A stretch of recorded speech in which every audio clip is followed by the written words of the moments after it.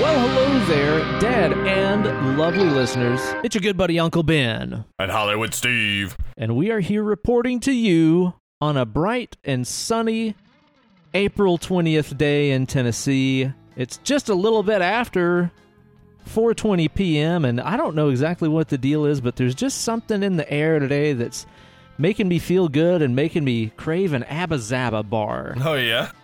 Yeah. I don't quite know what it is. Suddenly hear, like, you listen off in the distance, you hear a little Bob Marley. I think so. I think that's what it is. I hear the pan drums. Uh-huh. I hear the peaceful lyrics and message, and there's just something in the air today that's got me feeling good. And I hope that you guys, our dead and lovely listeners, are also doing well today, because today we're going to be talking about...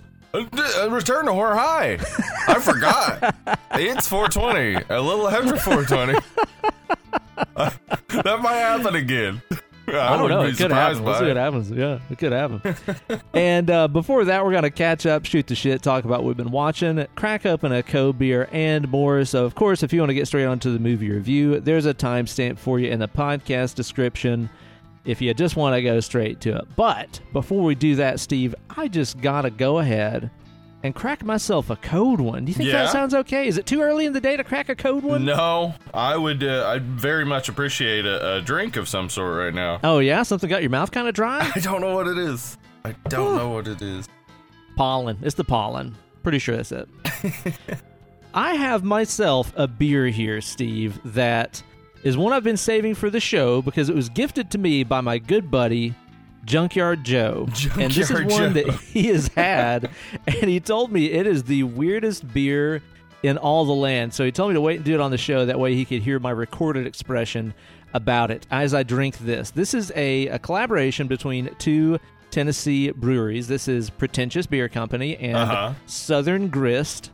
They did a collab that is called Ice Cream Paint Job on a 98 Avalon. Okay. All right. It's very specific.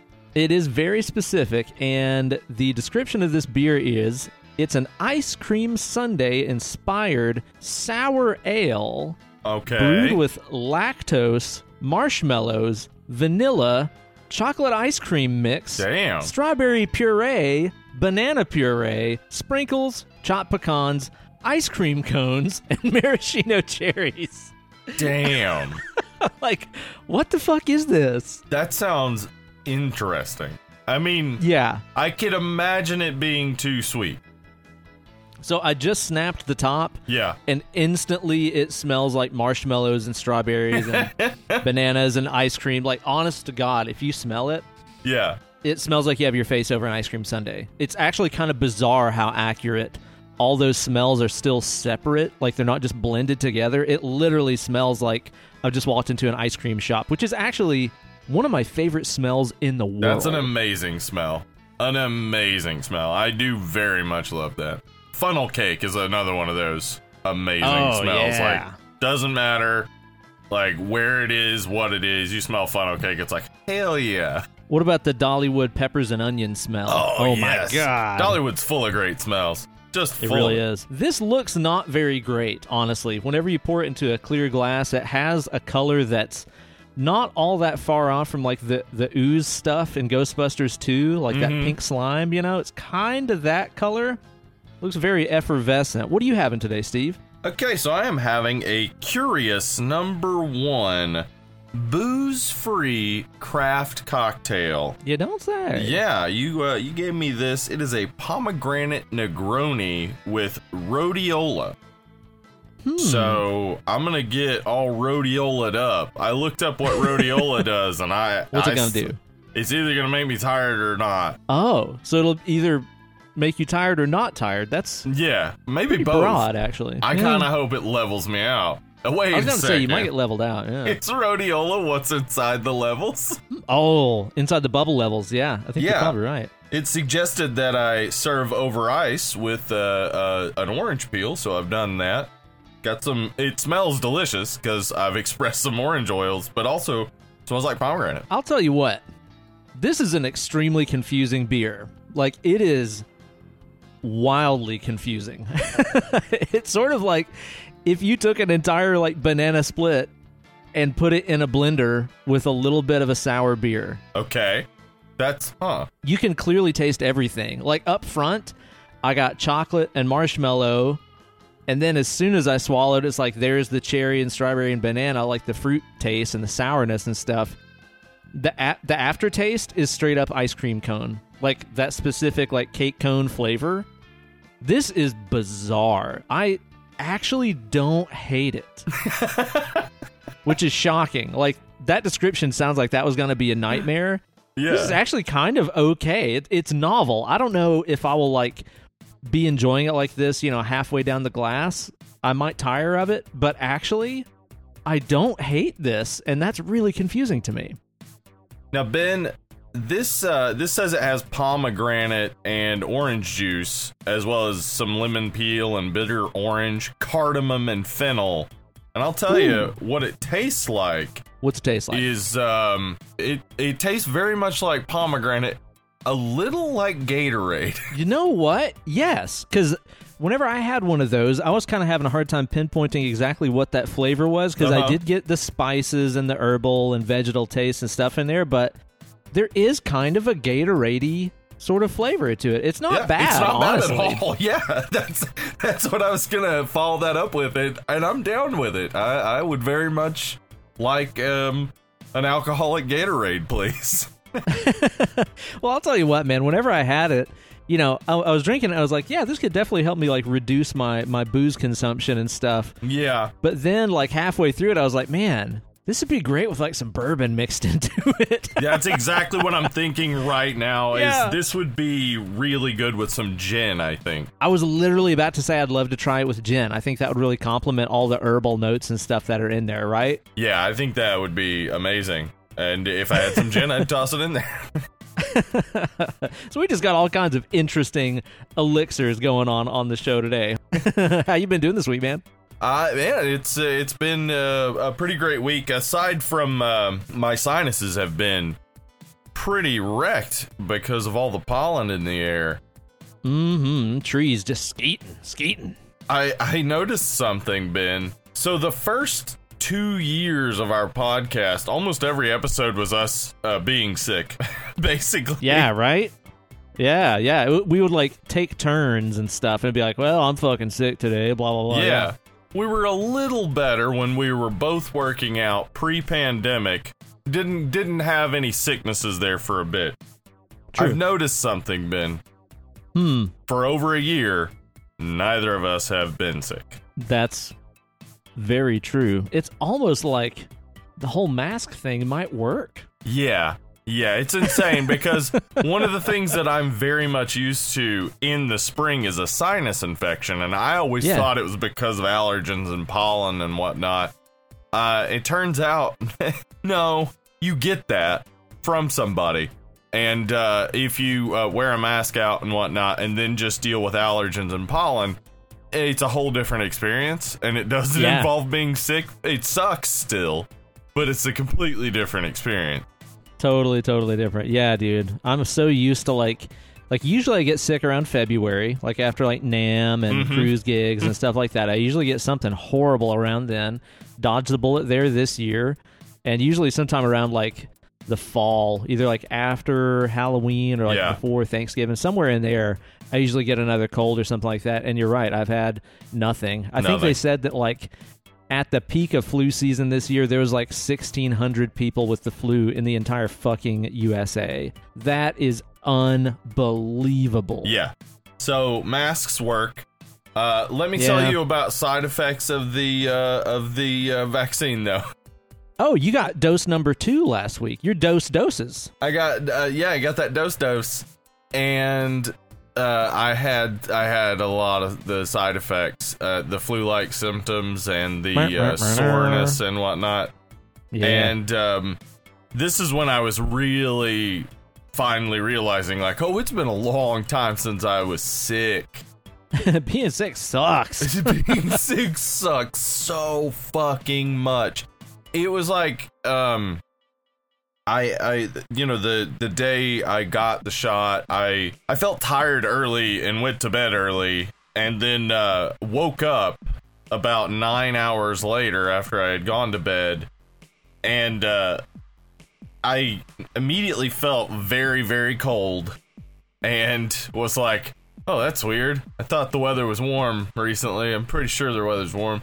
And then I went to get out of bed, and everything just felt like shit. Like, every bit of my body was just like, oh, I hate you, you son of a bitch. Why are we moving? Ugh. And then I got into the shower in the hot water, and I was like, oh, this is the best. Oh my gosh, yes, right. Yeah, when you're sick, hot water, the best. And I reached out to grab the shampoo, and it felt like I had jumped into a frozen pond. And I was like, oh my fuck. Like, now you're in that, like, oh, I'm stuck now under this water. Guess I live here in the shower now. Yeah, but also this water will eventually start getting cold, and that'll happen again, but even worse. Oh, man. So you gotta, like, steel yourself to get out of the shower. I did, and I could not stop, like, shaking for an hour and a half. It's just, like, freezing cold. I was in, like, all sorts of clothes wrapped in a blanket. And then I slept for a long time, and then felt a good bit better. And by the time it was 48 hours after the shot, felt fine. So, I'm telling you this because it is the thing that people are worried about. So if you're putting off the vaccine and you're worried about the side effects, let me tell you, they're really, like, it's like being sick real quick. Like, all of it goes real quick. By the, like, 48-hour point, it was like, oh, I feel perfectly fine, and none of that, like, remains. It's not like that sick hangover you have where you just feel like shit. Oh, yeah. Even after, like, all the symptoms are gone. So, it's not so bad. Don't be too worried. But don't have anything planned for the next day. That's what I've heard from a couple people. But also, too, I've heard from a couple people that had dose number 2 and had zero side effects. Zero side effects. Emily had nothing. Emily had no side effects whatsoever. So, but she got the Pfizer and I got the Moderna. So maybe I'm in that Pfizer fam too. Yeah. Yeah, maybe a difference there. We'll find out soon with you. You're getting your second shot next week, I believe. That's right. A little bit over a week. I'm getting that dose myself. Get that 5G upgrade and all that jazz. And I'm so fucking stoked to go back to the damn gymnasium. Yeah, me too. And pump some iron. Oh my God, I'm so stoked. And not to mention playing shows and stuff like that. Although, you know, shows aren't returning to any kind of like normal capacity anytime soon. But being able to do small things, seated events, private events, stuff that's not big and wild and out of control. At this point, I'm so like show starved that I am just dying to get out there and play again, man. Remember what we used to do back in the normal times? Hey, remember stuff? Yeah, stuff and things? Yeah. Stuff was fun. Well, have you had time to indulge in any good pelliculas this week, Steve? Any good talkies you seen? Oh, yeah. Yeah. Well, I watched From Beyond yesterday, which is Stuart Gordon's, I think the movie he did after Reanimator, which we just did last week. Yeah. And let me tell you, it is so, like, weird as hell, but, like, very fun, and, like, it's exactly what you want from another Stuart Gordon movie.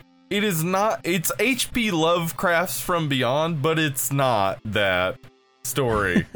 It's very much Stuart Gordon's From Beyond, but it's man, it's so rad. Barbara Crampton and, what's his name? Jeffrey Combs? Yeah, that guy. Yes, that both guy in there. And Ken Faree from Dawn of the Dead. Oh, wow. Yeah.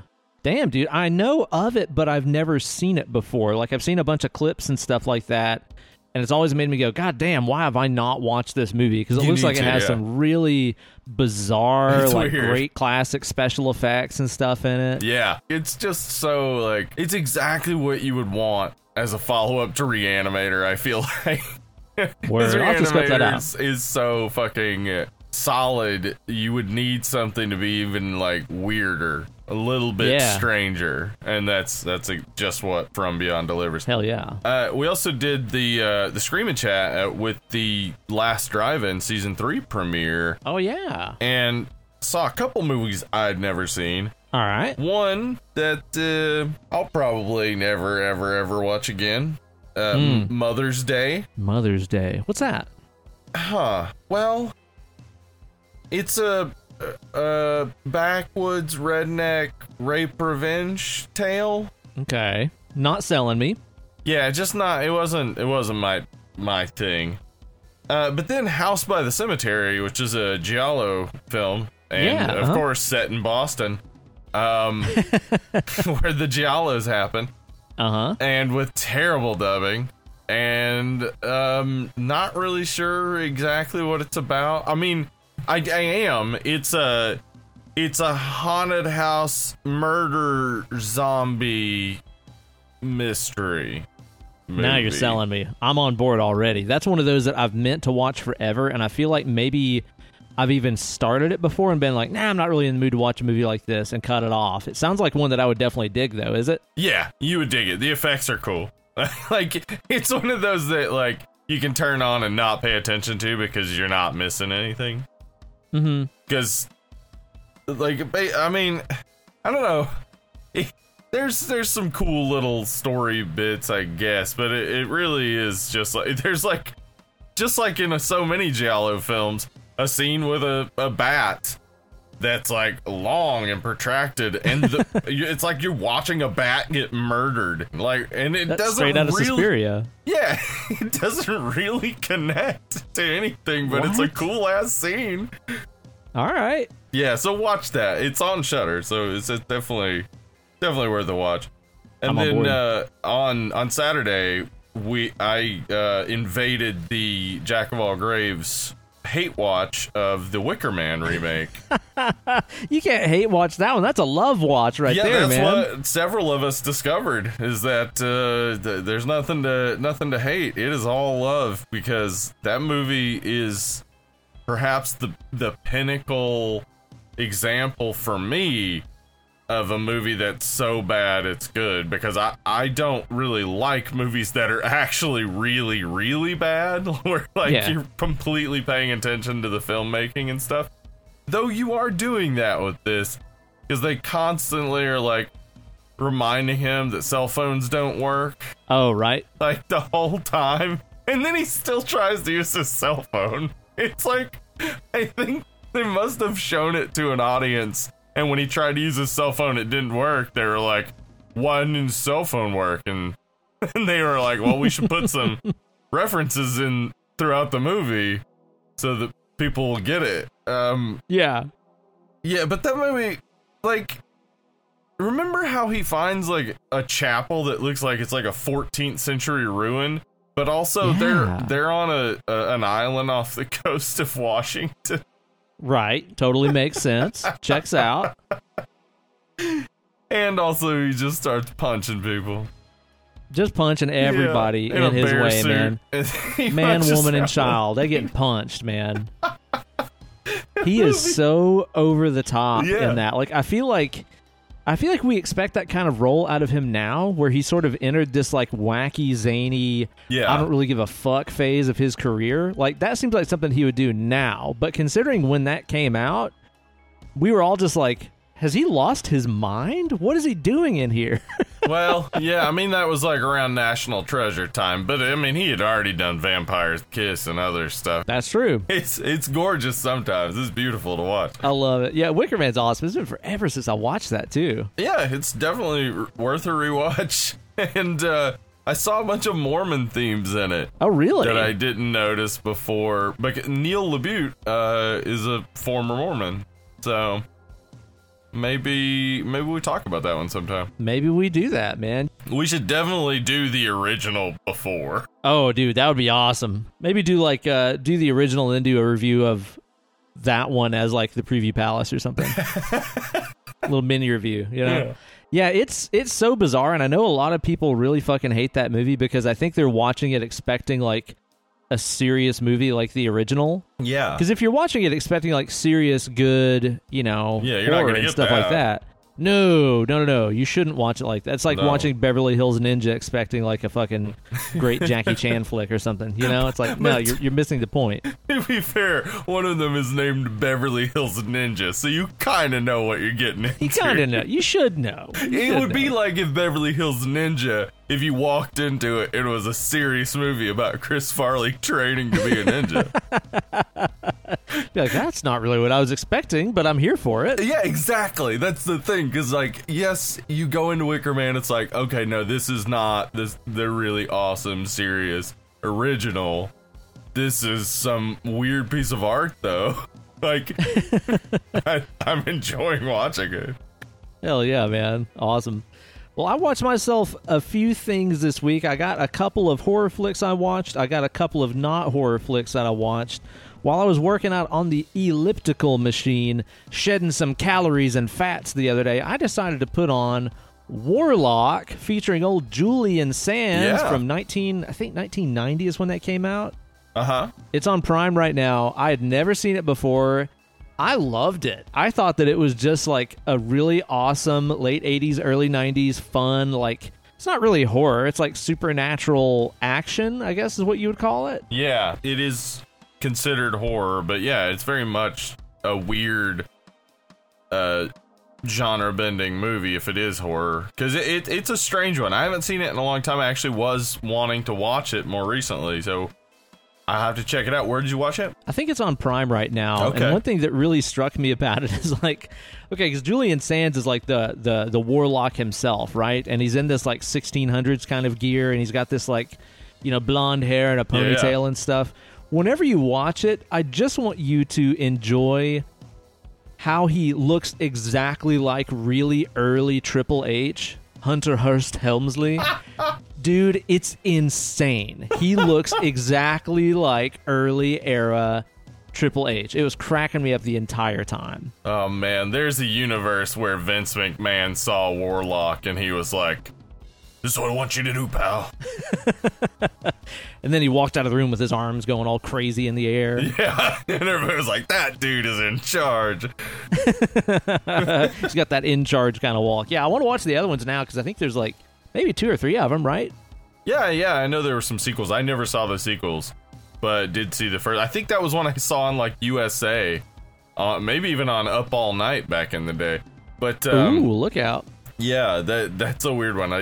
But I had been wanting to revisit it, so I'm glad to hear that it's on Prime. I gotta check that out. Hell yeah, man. Yeah, give that a scope out. I also watched another movie this week that I'm going to try my best to describe to you, but you're just going to be convinced that I started a movie, fell asleep blind drunk, and just had a crazy fucking fever dream. I'm excited for this one. I'm talking about a movie called The Carrier. And this movie I watched for free on YouTube because our friends over on the Say Love Satan 80s Horror Podcast were talking about it on their show because Jessup watched it. He was describing this movie, and I was like, this doesn't sound like a real movie. I have to find this and watch it. All so right. I put it on. Dude, I don't know how they did it. I don't know how they wrote this movie or anything like that.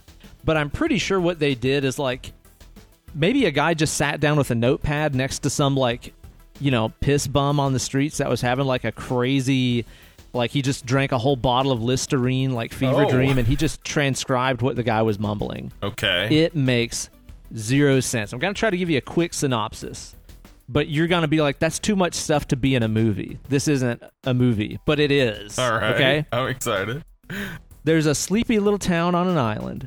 Yeah. There's a guy that lives on this island that's kind of an outcast. Everybody in the town hates him because he accidentally burnt down his house and killed his family. So he That lives son as of an a bitch. outcast. How dare he lose I know, his family? Fuck him, dude. What a dick. So one night, he is attacked by this never explained, never clearly seen, like black beast. It kind of looks like a fucking Sasquatch or like Bigfoot or something like that. This black beast attacks him, Okay. and scratches him, and then runs out into the rain and like dissolves. That's odd. So, yeah. Also that night there's a huge storm that like knocks out the power on the island, and stuff like that. And also cuts off a bridge, so the island is now like basically in the Stone Age, right?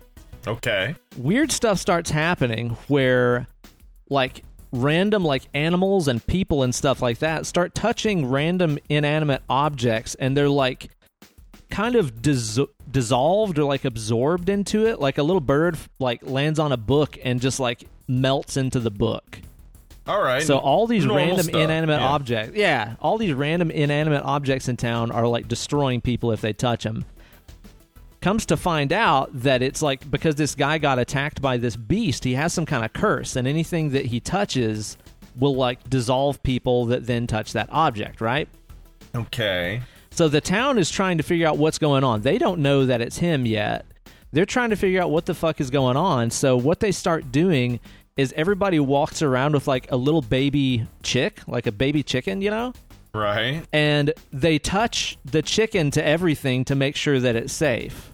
Because if you go to touch a doorknob and it dissolves a chicken, that means you can't touch it. I played this game as a kid. Yeah, you got to touch a doorknob, it dissolves the chicken. Spin around twice. That makes your brother nice. Don't step on a crack. Yeah, I understand all this. Yeah, this is the movie version of that story. But they run out of chicks, so they start trying to wrangle in all the hundreds of stray cats that are on this island. Duh. And people are like fighting over and hoarding cats and stuff like that they use to touch objects with to see if they will... So like now. Yeah, pretty much like now, you know. Strangely prophetic movie. So anything that they find that is a killer object, they wrap it in like red tape or red cloth or anything to kind of shield it off, and they start calling them red objects. Okay. And the town doctor advises everybody to like wrap themselves in plastic. Uh-huh. Or like, cloth or burlap or whatever, but he recommends plastic because it's non-porous and stuff. So at this point, the town kind of splits into two factions. Oh, obviously. Like half of the town that wears like white or clear plastic, that's like the good Christian religious people. And then there's like all the bikers and stuff like that in town that wear black plastic. Right. And they're warring over cats and stuff. Obviously. And dude, this fucking movie, I'm telling you, man, like, and I don't even want to spoil the ending for you. I'm not going to spoil the ending. Oh, good. But it just goes off the fucking rails. This movie is But it started bizarre. out on them. Yeah, it started off pretty on the rails. It was like, yeah, obviously they hoard cats, etc. Bikers wear black, the Christians Killer wear Sasquatch white. creature. Killer Sasquatch creature. I mean, yeah. It's that old Then tale. it goes weird after that. After that, what? It's somehow like one of the most bizarre, badly made, yet extremely creative movies that I think I've ever seen. Okay. It's bizarre. Like, there's imagery and stuff in there that is legit, like, still in my head and really creative and really cool. But then also, like, none of the fucking dialogue makes any sense. It clearly was, like, written by an alien being like, this is what humans do, right? We make movies and they talk like this. Like, none of the dialogue makes any fucking sense. You can watch it on YouTube. I recommend it, dude. You're not going to believe how fucking weird this movie is. And what was it called again? The Carrier. The Carrier. Okay. And I think it's 1988. But you can find the whole thing on YouTube. I would love for you to check it out and let me know what you think about it and how much sense you think the movie makes. Okay. That sounds like one we might even save for a Friday night screaming chat. Perfect. Yes, perfect. That'd be great, man. So yeah, check that one out. Also watched a couple of non-horror flicks. We watched Waiting for Guffman the other night. It's been a long time since I watched that one. Christopher Guest movie. Yeah. Another mockumentary. God damn, it's so fucking funny, man. I guess I've kind of rewatched basically all the Christopher Guest movies within the past year or so, and this might be a real hot take. Uh-oh. Here it comes. I think Spinal Tap actually might be the least funny one. Huh. And I know that just seems strange considering the subject matter is so near and dear to my heart, but dude, yeah, when you compare it to Guffman or Mighty Wind or Best in Show, like, those just have so many more laughs and just stay fucking hilarious. I think I might agree with you, yeah. Spinal Tap does seem to drag at times. It does. Like, at the end, it kind of gets sort of serious, and there's not really all that many jokes or anything. It's still really good. Like, I love Spinal Tap, obviously. Oh, but yeah. But man, in those other ones comparison, are just great. Yeah. We also decided that we would start rewatching through the X-Men series, just to have a good, easy, dumb watch that we don't really have to like pay much attention to because we've seen them before. So we watched that very first Bryan Singer X-Men movie, and I'll tell you what, it really feels exactly like what an X-Men movie made in the... When was that? Was that the year 2000 or 2001? Something like that. Was it? It really feels exactly like that. Yeah. Yeah, no, you're right. That is how it feels. It's like no real big surprises. Yeah. You go back and watch that and it's like, yeah, that's about what I thought that it would be. It's not terrible.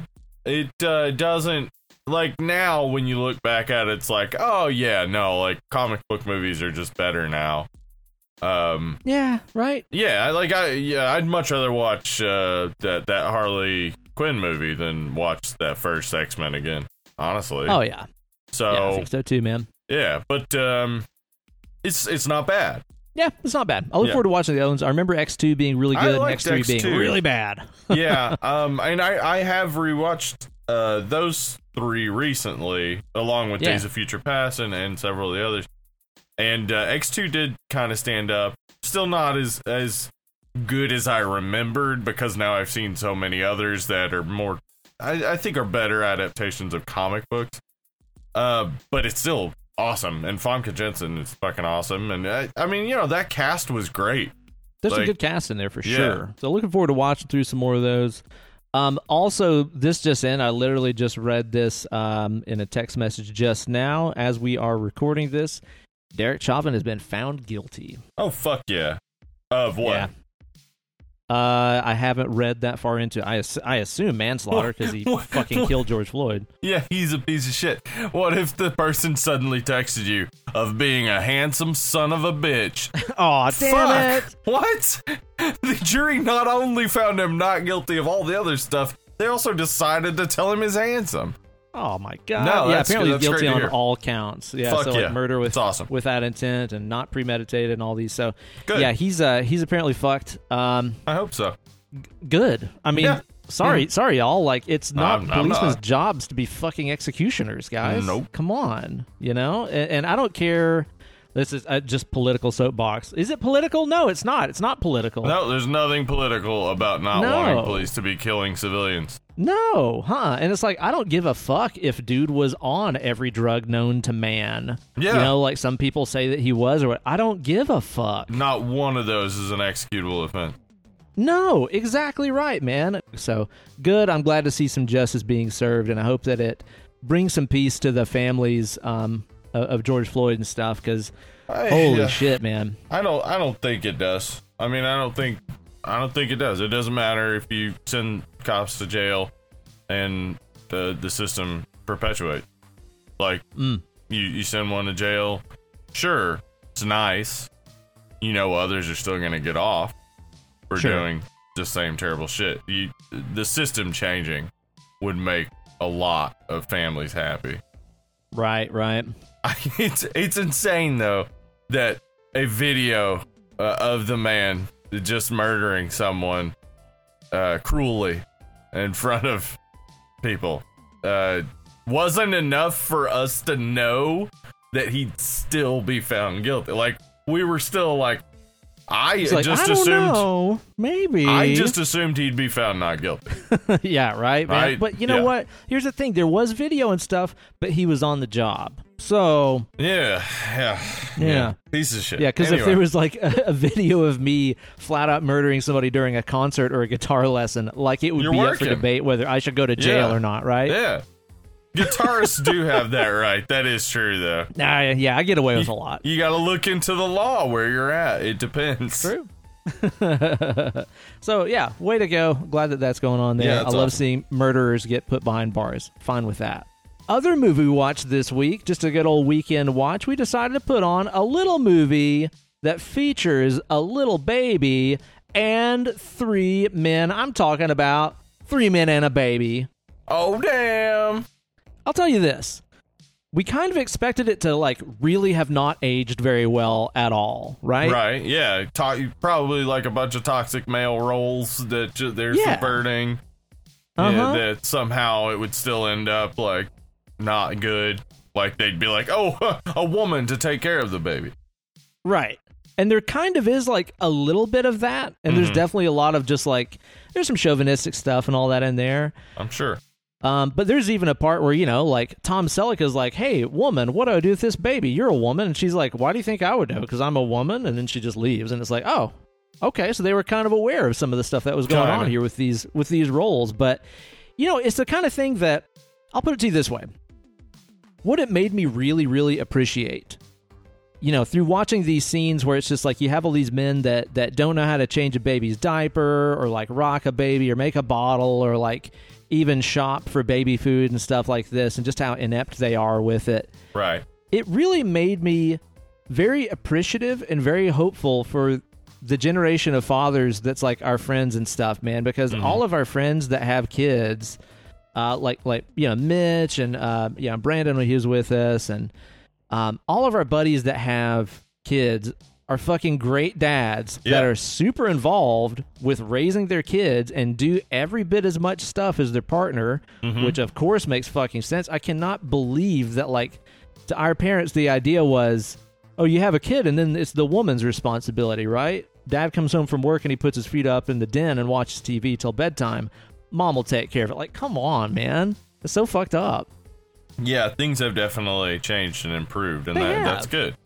I've seen that with my brother too, which is something I was kind of surprised by because, like, he's a good old Southern boy, but he's also always making his kids food and taking care of them, and making sure they do their homework and stuff.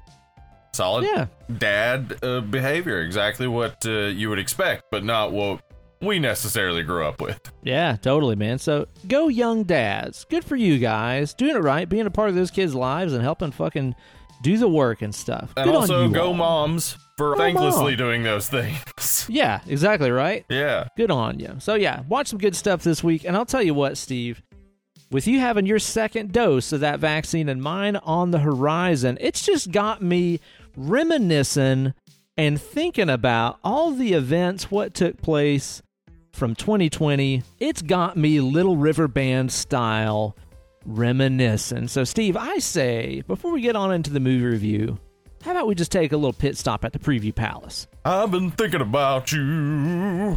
Ooh, yeah. Can't stop thinking about you. Preview Palace. That's good. That's a little musical number there, huh?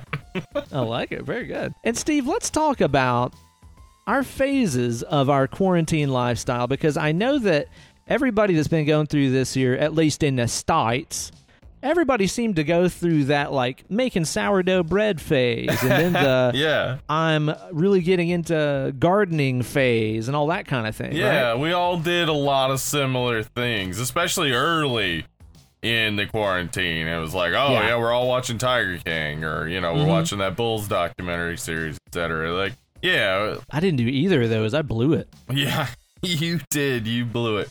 But yeah, there are a lot of phases that people have been going through, and I wanted to talk about them because I noticed that they all kind of not everybody did everything. I didn't make any bread. You didn't make any bread. I did not. But a lot of people started doing a lot of the same things. And I really hope that these are things that are going to stick around. We'll see. Some of them I do. Some of them I'll be okay to let go of, and we'll cover those as we go. But yeah, you're right. I think a lot of people got creative and crafty with coming up ways to entertain their kids and feed themselves and stuff like that. And that was really very inspiring to see. And I hope that, if people have picked up the habits of cooking and stuff like that during quarantine when all the restaurants were closed down and maybe they didn't want to go out and sit in a restaurant and stuff, I hope they keep those habits with them. Yeah, hell yeah. You definitely, if you've got into cooking during quarantine, man, that is something to keep pursuing. Because the better you get at it, the better food you eat. It's insane. Imagine that. It's so cool. You get good at cooking, and then you can make yourself food that's so good that you don't even want to go out. It's amazing. It's a good thing. Yeah. That's right. That's right. What do you think the first phase of your COVID life was like, Steve? What's the first phase you went through? Oh man, it was and this was a phase that, like, I really enjoyed, actually, But it was researching and learning how to work out at home. Oh yeah, because the gyms were all closing down and stuff. You got to figure out some way to keep shredded. Yep. Yeah, and I probably watched hours and hours of videos on YouTube, and just went through like so many different articles and things about like the most effective workouts and like, you know, the safest workouts and things. I just obsessed about it because I was really worried about, because I had been going to the gym for over a year at the point that the pandemic started, and you know, I just started to feel like I was seeing results, and I was so happy with it, and I just could not let it fall off. Yeah. So obsessed about those things, and I have now gone through so many workout phases just because of it too, like things that I've tried, including for a while there where I just did 100 CrossFit burpees a day. That was my entire workout. Man. That's all I would do. And by the way, got so much better at push-ups by doing it. I bet. Did you like lose some weight and stuff doing that too? I saw my physique change a little bit. Okay, all right. You know, burpees only burn about 13 calories per minute, so you're not dealing with like a heavy like calorie burning workout. But as far as like, well, you know, what muscle groups it actually like activates, it's everything you need basically. Yeah, totally. Yeah, but it's I hate them so much. Probably it's not a good idea to do that. But I mean, really the problem is you're dealing with some wrist issues when you're going down. Like you can cause some like wrist or elbow problems, or you know, if you can just get caught up in your feet or whatever, you can kind of get fucked up in the motion and hurt something. And not that it's a bad workout. I still do the CrossFit burpee pretty regularly, but doing it that often, you just put yourself in so many situations where you might just hurt yourself. And I know younger people listening are probably like, whatever, old man, I don't care if I hurt myself, I'm gonna fucking do a box jump over the moon. We are old though, cool, so. But I am old, and if I injure something, that shit's injured. So I try to mitigate risk. So yeah. I've gone through so many different workouts and learned so much, like the safest workouts and best workouts, most efficient workouts. Push-ups are amazing. All sorts of stuff that I've learned is definitely going with me after coming out of quarantine. Word. Yeah, I get that, man. And that's honestly a habit that I've gained during this entire year that has really blown me away, and I absolutely intend sticking with, because at the start of 2020 is when I first started going to a gym for the first time ever. I'd never gone to a gym ever, and I kind of got in the habit, kind of got in the rhythm of it, and I was enjoying it. And then everything shut down. I was like, well, I guess we'll figure out a way to work out at home. So we went through a few phases as well, where like initially we were doing like Pilates workouts several times a week. We were doing yoga and stuff like that for a while. And that was cool. And then we got like an elliptical machine, and we were both doing that for a while. And then I think my most recent phase has been doing some like dumbbell workouts and stuff with a YouTube channel that I found by this guy Bully Juice. I was posting about him on Instagram a couple weeks ago. You sent me a few of those videos too. That guy knows what he's doing. Oh man, he's got some like great cardio workouts and stuff, some great stuff with dumbbells and all that. So that's kind of been my newest phase of my workout and stuff like that. And I fully intend on sticking with it, man, because I'll tell you this, whenever, you know, we get the vaccines and all that kind of stuff and I can go back to the gym, I definitely will, but I still kind of plan on having a couple days a week where I can stay home and exercise and do some of the stuff I was doing, because I love being able to watch a movie of my choice at home. Oh, that's the best. Yeah, and not having to deal with the fact that Fox News is playing on the TV next to the TV you're watching. Oh my God, man. Like at our gym, it's always like, ESPN and stuff like that. Like I give a shit less about any of that. So I'm usually just listening to music or podcasts or whatever. So I'm definitely going to miss being able to, you know, like I talked about earlier, turn on Warlock and watch that while I fucking sweat in my undies. Oh, yeah, I'm still going to use my elliptical at home for sure. I definitely do love that ability to just, as you said, just turn on a horror movie. It's like an hour 20, an hour 30. Do like 15, 20 miles on the elliptical. great. Yeah, no doubt, man. I think the first big phase that I kind of went through, my first couple months of 2020 were extremely busy with gigs and stuff. Gigs with all different acts. So I was constantly cramming, in between students, in between making videos, in between gigs. It was learning for the next gig, and my brain was just fucking toast. I was really, really burnt out. And honestly, most of 2019 was the same way too. 2019 was like nonstop gigs. I think I learned like 400 something songs that year. I mean, that's like more than one a day. That's stupid, man.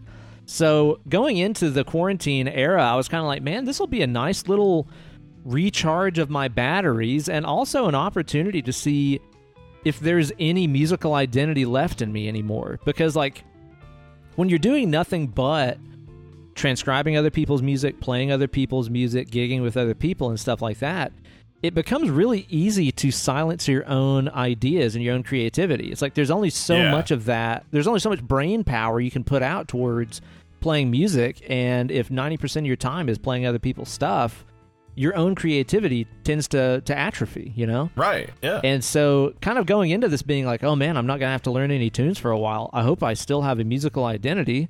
It was actually really refreshing for me to have some time where I could just be like, let's work on some songs for me. Like I put out more original music last year than I ever have because I actually had time to. And it's really, really refreshing for me to recharge the batteries like that, especially after how busy the last couple of years have been. And honestly, too, I mean, just the rewarding experience of devoting time for music for me, from writing my own tunes and recording and stuff like that. It's one of those things that has also kind of reshaped my mentality a little bit where, whenever gigs become a thing again, I'm going to start saying no a lot more, honestly. Like, oh, okay. It's going to be hard to resist because I just want to get out and play for any and every reason right now. But at the same time, it's like I got to remember saying yes to every gig is what landed me in this period where I was learning 500 songs a year or whatever. Right. And having no time for myself. So yeah, I think honestly I've kind of learned over the past year that it's like, okay, I can say no more and devote more time to myself and be more fulfilled and have more of a musical record of my own thoughts. So, cool things. That's awesome, yeah. But now my batteries are very recharged, and I'm just really fucking ready to go play some music again. Hell yeah. Ben, you and I both, I think, have gone through different phases of retail therapy. That we have. Yes. Sometimes just like blowing a little bit of money on something superfluous, whether that be, some pedals or gear you don't need, can be a nice thing. It's good to have something to look forward to. That's something that I'll say about the effectiveness of like a little bit of retail therapy during these trying times. Oh, yeah.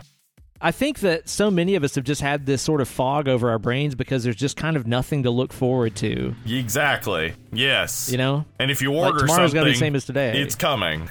It's like... Yeah, exactly, man. It's like something to look new. forward to. Yeah. So I went through a weird phase where I bought a ton of shoes, and I have zero regrets about it. I've always been like a buy one pair of shoes and wear it for like 5 years, then buy another pair of shoes kind of guy. But for whatever reason, I was just like, I don't know, I'll just buy a bunch of different pairs of Adidas and stuff, and no regrets. Love it. Turning out I'm just kind of a shoe guy. I also bought some shoes. I am not like you. I'm not the wear out a pair of shoes. I've owned a whole lot of shoes. I like shoes a lot. I actually trained the Facebook to only show me ads of shoes. Wow. And it actually kind of worked, I guess, for them, because I did end up buying one pair of shoes that I saw on Facebook. But there you go. I did too. I bought because I needed some shoes, and then like it was such a hassle because I would order a pair of shoes. I ordered this awesome pair of Pumas. They got here. Turns out my feet are too wide for them. Yeah. So I got to send them back. I bought a pair of Adidas. They came. Turns out their sizes are a little bit too small. So I had to return them. They didn't have that same design in the same shoe size, so I have to pick a different design now with my new shoe size. Turns out those rocked, though. So you're a real Goldilocks shopping for some shoes here, aren't you? Yeah. But I have bought 3 pairs of shoes during the pandemic, so Yes. I'm with you, dude. I'm with you. Yeah, dude. It's just good to have something to look forward to. And I know that was the case, too, whenever I was kind of going through my video game phase of quarantine, where, like, over the summer there, actually, last year for our anniversary, we got a Nintendo Switch for ourselves. Yeah. And, man, I got way down the rabbit hole playing, like, Hollow Knight and stuff like that. I talked about that on the show. And that was just, like, my nightly ritual. It was just, like, pour a glass of brown liquor and play some Hollow Knight and get wrapped up in that world, because it's cool to be somewhere else. That's true. It's so cool. It's very cool to not be in the same room that you're always in. Yeah, it's kind of refreshing. So I went through a big video game phase. We also, like, right at the start of quarantine, went through this board game phase where we were playing, like board games and stuff. We got a couple of games that we ordered and all that jazz, and had a lot of fun doing that. We actually kind of fell away from that a little bit, but I'd like to get back into it. So we got, like, Quirkle and stuff. That's such a fun game to play. So I haven't played that one. We kind of had, like, a little cocktail and board game hour there for quite a while, as well as we were doing some, like Zoom games with friends and stuff like that for a while. That was kind of a regular routine. And then I kind of figured that everybody would lose interest in that, doing Zoom hangs and stuff like that, because, man alive, I really wish the technology was there to where people wouldn't, mute each other when they talk over each other and stuff like that. Yeah, Zoom's the technology's not there. Yeah. Definitely so some issues there. It's better than nothing. It was absolutely, better than doing nothing, especially during the winter months where we couldn't even go and, sit on a patio or something like that. But yeah, that was definitely an interesting phase too. And that was fun, just catching up with everybody and seeing everybody every week for sure. Yeah, that's awesome. I also have and am still in the midst of a fingernail painting phase, and this is just me trying to figure out how to do it. It's hard. It's not easy. It's not easy at all. I'm getting better at it. I can be patient enough not to fuck it up, but it still never looks as good as it does anytime my wife does it. Also, part of the retail therapy was me buying fingernail polish. Mm-hmm. Just have several bottles of polish here, and I will just practice on my thumb while I'm watching a movie for the show or whatever.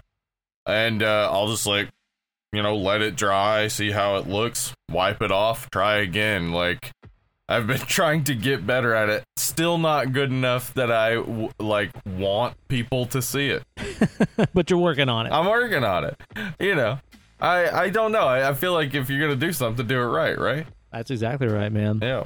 One phase that I went through that I'm still kind of in and trying to get out of a little bit, and this is honestly one of those things that I want to get out of, but this was started with good intent, okay? Because, like, with us living in the city and all that jazz, we get to know all the local restaurants. The restaurants and stuff like this are mainly owned by our friends and stuff, and at the start of quarantine, when, like, everything was shutting down and restaurants could only do to-go and all that jazz, like, we didn't want to see our beloved local eateries and breweries go under.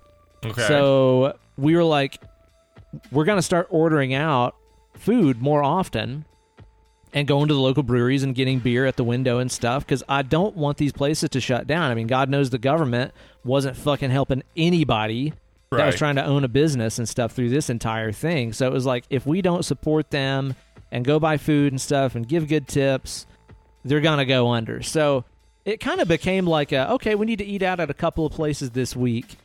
And then that just kind of becomes a rhythm. Okay. Like, you kind of get used to, oh, we haven't eaten at that place this week. Okay, let's order that. Well, we haven't done this for lunch this week. Okay, let's order that. And don't get me wrong, of course, there's some amazing restaurants and stuff, and I'm very glad to have supported them during their most trying times. But it's not that healthy to eat out that much. No. Even if you're eating, I mean, it's not like we're eating burgers every night or anything like that. It's a lot of burgers lighter wouldn't fare be worse than most of the food that you probably are eating, though, because they're not making it for themselves. They're making it to sell it. It is full of all sorts of calories. Yeah, exactly. Yeah, like everything that you order in a restaurant that tastes so good is because they're using an embarrassing amount of butter and stuff that you'd never use if you were making it at home, because you'd feel ashamed about it if you were doing that. Yeah. So kind of got into this rhythm, and again, I'm happy to have supported them and stuff, but I can definitely say that if we hadn't done it that much, Uh-huh. I would be much further along with my workout and physical progress I for get sure, that, especially yeah. where like the booze and stuff like that comes from as well. Because like I said, like trying to support the breweries and liquor stores and stuff like that. Like, I mean, when every day is the same, the entertainment value becomes like, what are we going to eat and drink tonight? Let's change it up. Let's do something different. You know, hey, I found this cocktail recipe. I want to make that. Let's go to the liquor store and get the stuff. And yeah, man, I kind of want to get out of that habit. I've been trying to cook at home a lot more because I was also trying to reduce my trips to the store and stuff like that as much as I could as well. So just meant having less groceries in the house and cooking less too. So ready to get out of that habit, but only sort of regret doing it. I have not been going out at all, and You can't live in wait. the country. Yeah, and I can't wait to go to a restaurant and just Lord, eat. yes. Gonna be nice. But yeah, I think those are all the big phases for me. Other than we both, of course, sat down and watched the entire MCU All at of one them. point. Yep. That was I'll good. do that again. Honestly, Yeah. that was good to me. Yeah, totally. I'll do that again. No for problem. sure. No regrets about that one, man. Nope, I kind of not at all. rediscovered some favorites that I didn't know Yeah. that I had, and also remembered how horrible that first Hulk movie was. And Yeah, Had a that good was time. not good. That first Hulk movie. Yikes. yeah, pretty much. So I look forward to hearing what our listeners' memorable COVID phases have been too. I want to hear about those over on the Facebook group. Let us There's been know. some good old chatter happening over there. So go sign up for that Facebook group today.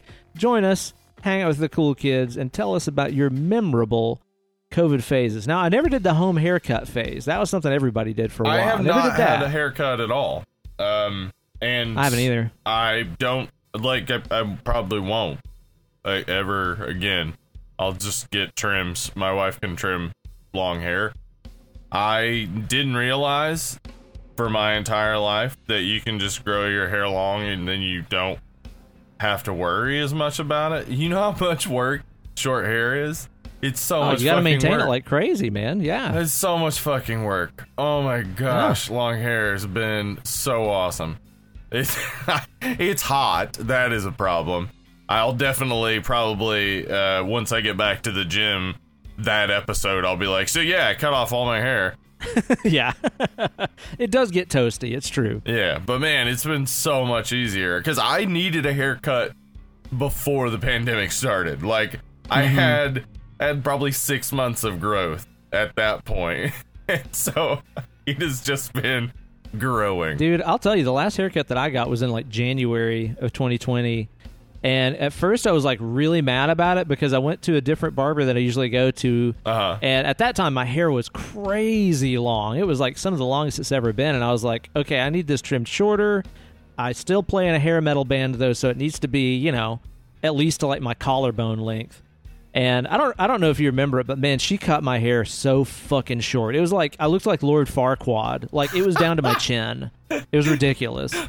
So I had that like Farquaad look going for a while. That's funny. But now I'm thankful for it because it's been well over a year since I've had a haircut. My hair is at like a respectable length again, and if I hadn't got it cut that short, it'd be down to my damn knees by now because my hair grows crazy fast. Yeah, mine grows really fast too, and it's thick as hell. I do foresee myself, like, once I start working out, really regretting the idea of having long hair because it's like just wearing a knit cap at all times. Kind of, yeah. You got some thick hair too. I do, man. yeah, I got real thick hair. So it's so much less hassle, than short hair. Fuck short hair. All right, Steve, the subject of our show today is Return to Horror High from 87. That's right, as you said. Yeah, exactly as I said, 1987. And this is the first time that I watched this movie, and I watched this movie because it was a Patreon pick. Yeah, it was submitted by Anna Martin, Ango McDango from the Friday Night Screamin' chat. Look out. Yeah, it's a movie that the box art of it is forever emblazoned in my mind from the video store back in the day. It's oh yeah, like the skeleton cheerleader. yeah, kind of skeleton cheerleader. Yeah. Always emblazoned in my mind. This movie, however, I did see it as a kid, but didn't stick in my head, and I think I know why that is. Watching it now with like some knowledge of the horror industry and stuff, I see this as a really, really great like parody, spoof, meta horror about how silly the behind the scenes horror industry is. But as a kid, it was just like, oh, boobies and stuff dies, and what is happening at the end? Yeah, exactly. Like, what? What's going on here? Yeah, I completely get that, man. I think that if I would have watched this one when I was a kid, I would have been extremely confused, and a lot of the best parts about it would have definitely flown over my head. Yeah. I don't know what I was expecting out of this movie. Like, I guess I was just thinking it was going to be another high school slasher kind of movie. I knew that it was supposed to be kind of a comedy, so I was like, I don't know, maybe it's like a Trauma-style high school slasher or something like that. But as soon as it starts off, it kind of gives you that Blair Witch-style, like, found footage, meta horror kind of thing, where it's like, at this school, there were some murders that happened. A film crew has returned to make a documentary. Well, not a documentary, but like a movie based on those killings. Yeah. And I was like, oh, well, this isn't really what I was expecting at all. Yeah, it's very meta, and it's I mean, comparing it to, because we've talked in the past how there is this sort of meta horror element pre-Scream that obviously existed. Scream just kind of really popularized meta horror. Sure. This seems so far ahead for that time. Like, this is 9 years ahead of Scream, and this is basically Scream 3, because Scream 3 is when they're making the film of Stab, and the kills are actually happening on the set of the film. That's basically the description of this movie that came out in 1987, man. And you got to think, too, like, 1987, that means it was probably written 85 or 86. I mean, this is like in the heyday of the 80s slasher movie, and the writers of this were already kind of seeing the writing on the wall, so to speak, so far in advance where they're like, oh yeah, this is just becoming a parody of itself. Let's make a movie making fun of it. But it's like so in the middle of that slasher boom that I bet it just sailed over a lot of people's heads. Well, I don't... Yeah, I mean, obviously from the fact that it only made 1.2 in the box office, and it's not one you hear about a lot, yeah, it did sail over a lot of people's heads, but it's also at the time where the horror industry is starting to add a little more of the levity in, because this is the same year that Nightmare on Elm Street 3 comes out, Dream Warriors. And that's a lot more like jokey and funny than the first two. Mm-hmm. Yeah, and we've seen that with, like, you know, Friday the 13th Part 6 came out the year before this. And while that is like my absolute favorite, it's also like meta horror. It's also like jokey and silly as well as being awesome. So there's already that like running through it. But again, like, yeah, I mean, this is just the idea of this being so meta that it is about the filming of a horror movie. And it's way more meta than that. When we get into it, we'll get into like all the levels of why this is that meta. But it is it's an outlier, I think, and probably just people didn't know what to do with it. Like, what is this? What is happening here? Sure, and I imagine too that, you know, again, with just how the movie industry and the consumer industry was and stuff back then, a lot of the humor in this movie that's based around what it was like being on the set of those movies, I'm sure must have like really not hit with a lot of people. Of course, you know, nowadays, whenever we watch these documentaries like Never Sleep Again and all these other, you know, just huge, great horror documentaries that we have about the 80s slasher scene, you watch this movie and you're like, oh my God, like sleazy producer, writer with all this integrity. And everybody's kind of after different things. The director who's like, he kind of does care and he knows what he's talking about, but he's also full of shit and just a stoner. Yeah. Like we watch that now and we're like, oh yeah, this is exactly how they were describing it in those documentaries that we watched. But I wonder if to people in 1987, if they were like, oh, it's no way it's like this on movie sets. Everybody's professional and serious and making, horror movies. I don't know. Like, I wonder how people reacted to that back then. I think the Fangoria readers, the people who bought the monster magazines of the 80s, and they were very popular among the kids. I think those people seeing this would have gotten a little bit of it, like would have been like, yeah, that seems, from the interviews I've read, that's how special effects artists seem to be. But yeah, I think it's like really inside baseball, the level of humor and stuff, what's going on there, and it is a little more inaccessible in 1987 than it is now in 2021, when, yeah, as you said, like, you can watch a documentary about 80s horror and find out real quick, like, yeah, this is not too far off. No. Like, they're obviously making a joke of each of these characters, but it's also like, yeah, there are characters I could see there might be spoofing here. Yeah, and too, I mean, even to the fact that they had hot, young, upcoming hunk George Clooney, who, like, as soon as the movie starts, he's like, yeah, I gotta leave, I got a better role. It's like, that was probably accurate. Like, I bet that actually did happen on the set of some movie. Maybe that happened on Killer Tomatoes or something. Because he had just finished Facts of Life, or maybe was just coming up on the end of his run on Facts of Life. He did like 17 episodes of Facts of Life, which was, I guess the biggest thing for him up to that point.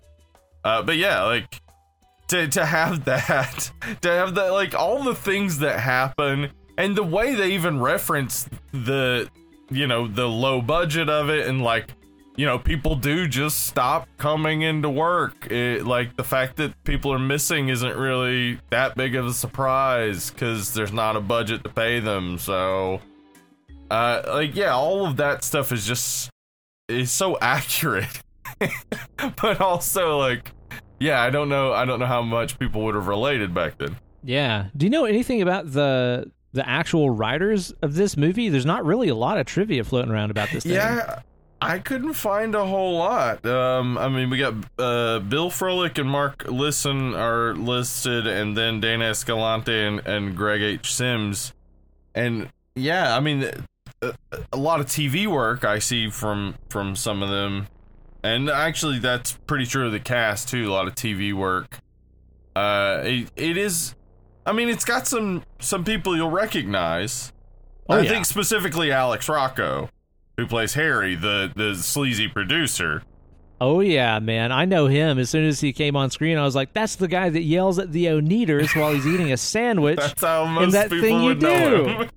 Yeah, dude, Sal. He plays Sal in that movie. He's Mo Green in The Godfather or whatever. No big deal. He was in an episode of Golden Girls, too. Probably what you know him from. Thank you for being a friend. I've been watching some Golden Girls, man. It's great. Alex Rocco is all... my brain just... it was like, I'm going to say something, and then you said Golden Girls is great, and my brain was like, go back to that. Yes, it is. Yes, man, love Golden Girls. You didn't used to do that before you got that vaccine, dude. Is that vaccine talking? The vaccine scrambling your brain. Yeah. Mm-hmm. Yeah, dude. Awesome. Golden Girls. Love it. Anyway, yeah, no, but yeah, Alex Rocco you recognize from a ton of stuff, or even just his voice. He did a lot of voice stuff because he has a very distinctive, awesome voice. He's great, yeah. Yeah. But also, yeah, George Clooners is in here. Clorge Junie. Oh, Clorge Junie's in here. But yeah, a lot of people from TV. And then, some other people you might see in some horror movies. And what about old Marsha? That's what I was going to say. The main name, though, that you need to know is Maureen McCormick is in this motherfucker, and she steals the show, I think. She is the best character in the movie, without a doubt. You can tell she was having so much fun just chewing up the scenery and honestly, like, out-acting everybody. I mean, by this time, she'd been in, like, 400 fucking episodes of The Brady Bunch, and she was, wholesome American Marsha, and she was like, oh, cool, I get to cover myself in blood and, like, be really sus the entire time. Yeah, she's super sus and way too, like, into the dead bodies and stuff. Just turned on by everything. Everything, yeah. Dude, she's so good. And I'll She's tell you, awesome. the first thing that I said whenever she came on screen is, okay, I was like, oh my God, that's Marsha from the Brady Bunch. Mhm. I was thinking it was Marsha from the Brady Bunch remake. That I can't remember her name. She's married to Ben Stiller, and she's in like Dodgeball and stuff. Oh yeah, no, that's just perfect casting. That It's I forget her insane. name, but she looks so much like Marie McCormick. Why do We I gotta forget get her name? Fuzzbead on that. Fuzzbead, get that information for us right there. We need to find out exactly who that is. But yeah, dude, as soon as she came on screen, I legit thought that it was her from the new Brady Bunch, and I was like, there's no way she's that age in 1987. Of course, not Christine Taylor couldn't have been Yeah. in this. Exactly, Christine Taylor. We had the Thanks, name all Fuzzbead. along. We were seeing if you guys knew. Mm-hmm. So Right. they did really great casting because Christine Taylor young looked so much like Marie McCormick. Yeah. Every time it cuts back to her, I feel like one less button on her shirt is buttoned, and somehow she's gotten bloodier, and like her hair has Yeah. gotten more tousled. Like she's getting gorier and sexier every time we see her. Yeah, and then she's just like eating that sandwich like all grossly. So great. I loved Oh it. my God, dude. Yeah, she's amazing. Like she definitely steals the show in this for me. Yeah. So we should get into, I guess, the basic breakdown of what this movie Yeah. is. Give me a synopsis of this movie, Steve. I want you to try to say in your words what I'm going this to is. try to synopsize this. Okay, get it for him. Back of the box. Okay, so a series of murders happened at a high school, Yes. and they are going back to this high school to make a film about that series of murders. Yes. Among the people consulting on the film happened to be the principal, who was had a daughter who had a boyfriend who is a cop who is a consultant on This the is getting movie. murky already. Yeah, sorry, because these things are gonna matter a lot at some point. But anyway, they're making a movie about the events at the high school, and the movie we're watching is about the making of that movie, but the movie we're watching consists of scenes from that movie, as well as scenes of the making of the movie, as well as dreams that are not part of the movie they're making. They're the dreams of the people in the movie, making the movie. But also, turns out at the end of the movie that the movie we were watching and the movie that was being filmed are also kind of fake, and that none of it really happened, except that the cops killed a guy who probably was the original killer of the people who the movie was supposed to be about. I mean, that's a pretty nice and tidy synopsis. Put a bow on that thing and send it out the door. I'll tell you what, if that's the elevator pitch, I'm getting off on the next floor because the layers and layers and layers of what's going on here, man. Yeah. Dude, there was so many times during this, and honestly, like, looking back on it and knowing the tone of the entire movie, I feel like it's very intentional that they made it so stupidly convoluted. Yeah, definitely. Probably to make fun of a lot of the other flicks that were going on at that time. and Yeah, stuff. I think this, okay, it is meta as fuck, but this is much more in the parody range of film, and it's much more like a Mel Brooks style parody of horror films. Yeah, like Scary Movie or something. It gets horror films so well that you also have to get horror films so well to see it for what it is, which is hilarious. There's so many parts in this where we're watching it, and, you know, it's like I've got my head down every now and then because I'm making notes and stuff for the podcast, and I look up and I'm like, wait, are we in a flashback? And Kate's like, well, it didn't say, I don't know. Right. Rewind it, and it's just like, no, we're just in this scene now. Okay, we're watching it. Somebody got killed. Oh, no, it's just on the set of the movie that's in the movie. Right. But it's a reenactment of the murder that inspired the movie that's in the movie. Yeah, and I forgot to mention in my synopsis that the entire narrative of the movie is being told in the future, so it's all a flashback. So the movie within the movie is being told in flashback. What? Yeah. It's like, that makes no sense whatsoever, but it's so funny. It's so funny because you don't know, like, she refers to the guy she's with all the time, Steve Blake, as Blake, and everybody else calls him Steve. Yeah. That was confusing me too. She plays 3 different characters. Yeah, the just main with different character, wigs. Lori Lethin, the actress who plays the main character of Callie Cassidy, who plays Sarah Walker and also plays Susan. And the fact that she's like not a teenager, like, at all. Like, of course, nobody in this is. Yeah, that's exactly perfect. They couldn't get teenagers because it's obviously the 80s, and you have to have 30-year-olds play teenagers in horror movies.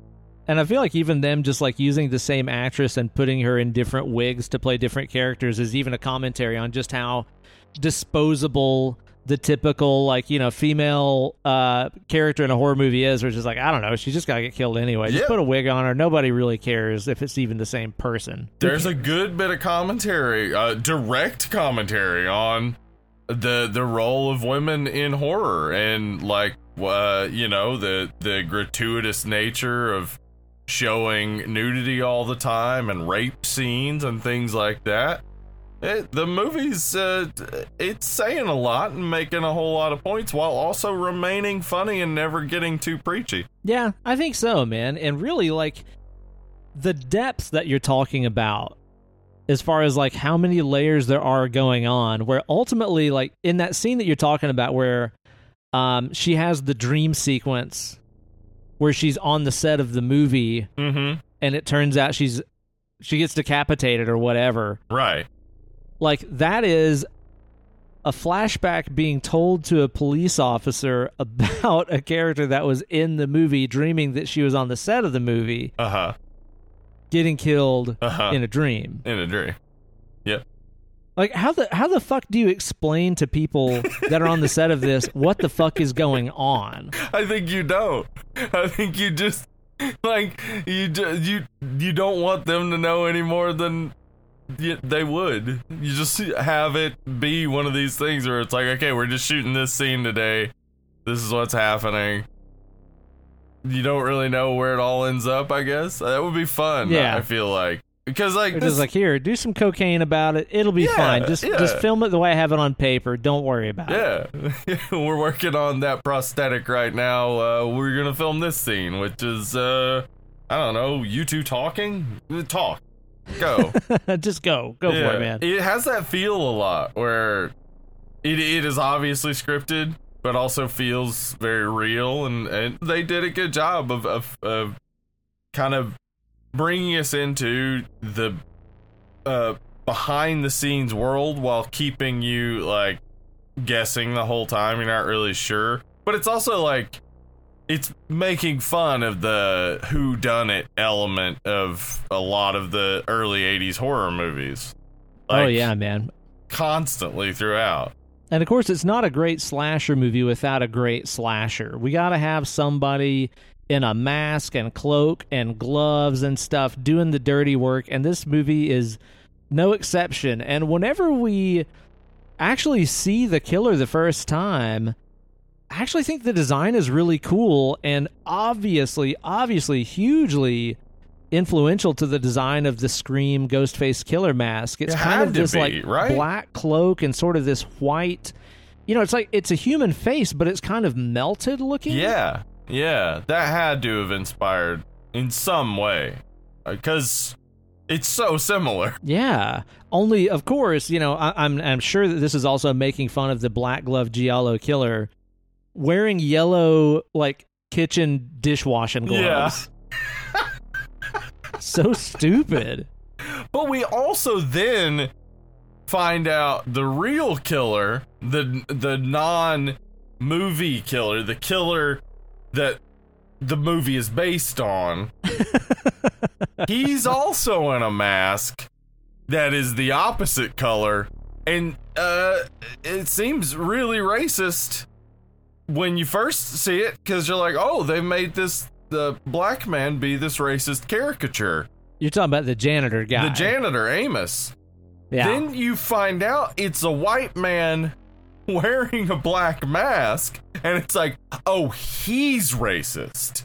Right, yeah, this is him pretending to be black, I guess. So this whole time, I'm like, boy, I'm real uncomfortable when that character is on the screen, because it seems like, oh, this is not aging well at all. And it doesn't age well at all as a black character. This is not a good representation of a black person. And it is, in fact, a black actor playing the role. But I think the movie is saying something there, like that this white man pretending to be a black man would obviously be a racist caricature of a black man. Yeah, which in itself might even be a commentary on the way that all these white dudes writing these slashers and stuff would write in these typical jive-talking black characters or whatever, and how that was inherently racist. Yeah, so I think there is some commentary there. I think they're meaning to do something there rather than just having a very poorly written, obviously racist character of a black man. But, I may be wrong. I may be reading too much into it. I am feeling like very generous toward this movie, because when I was watching it, I immediately was like, oh my God, like I did not get this as a kid.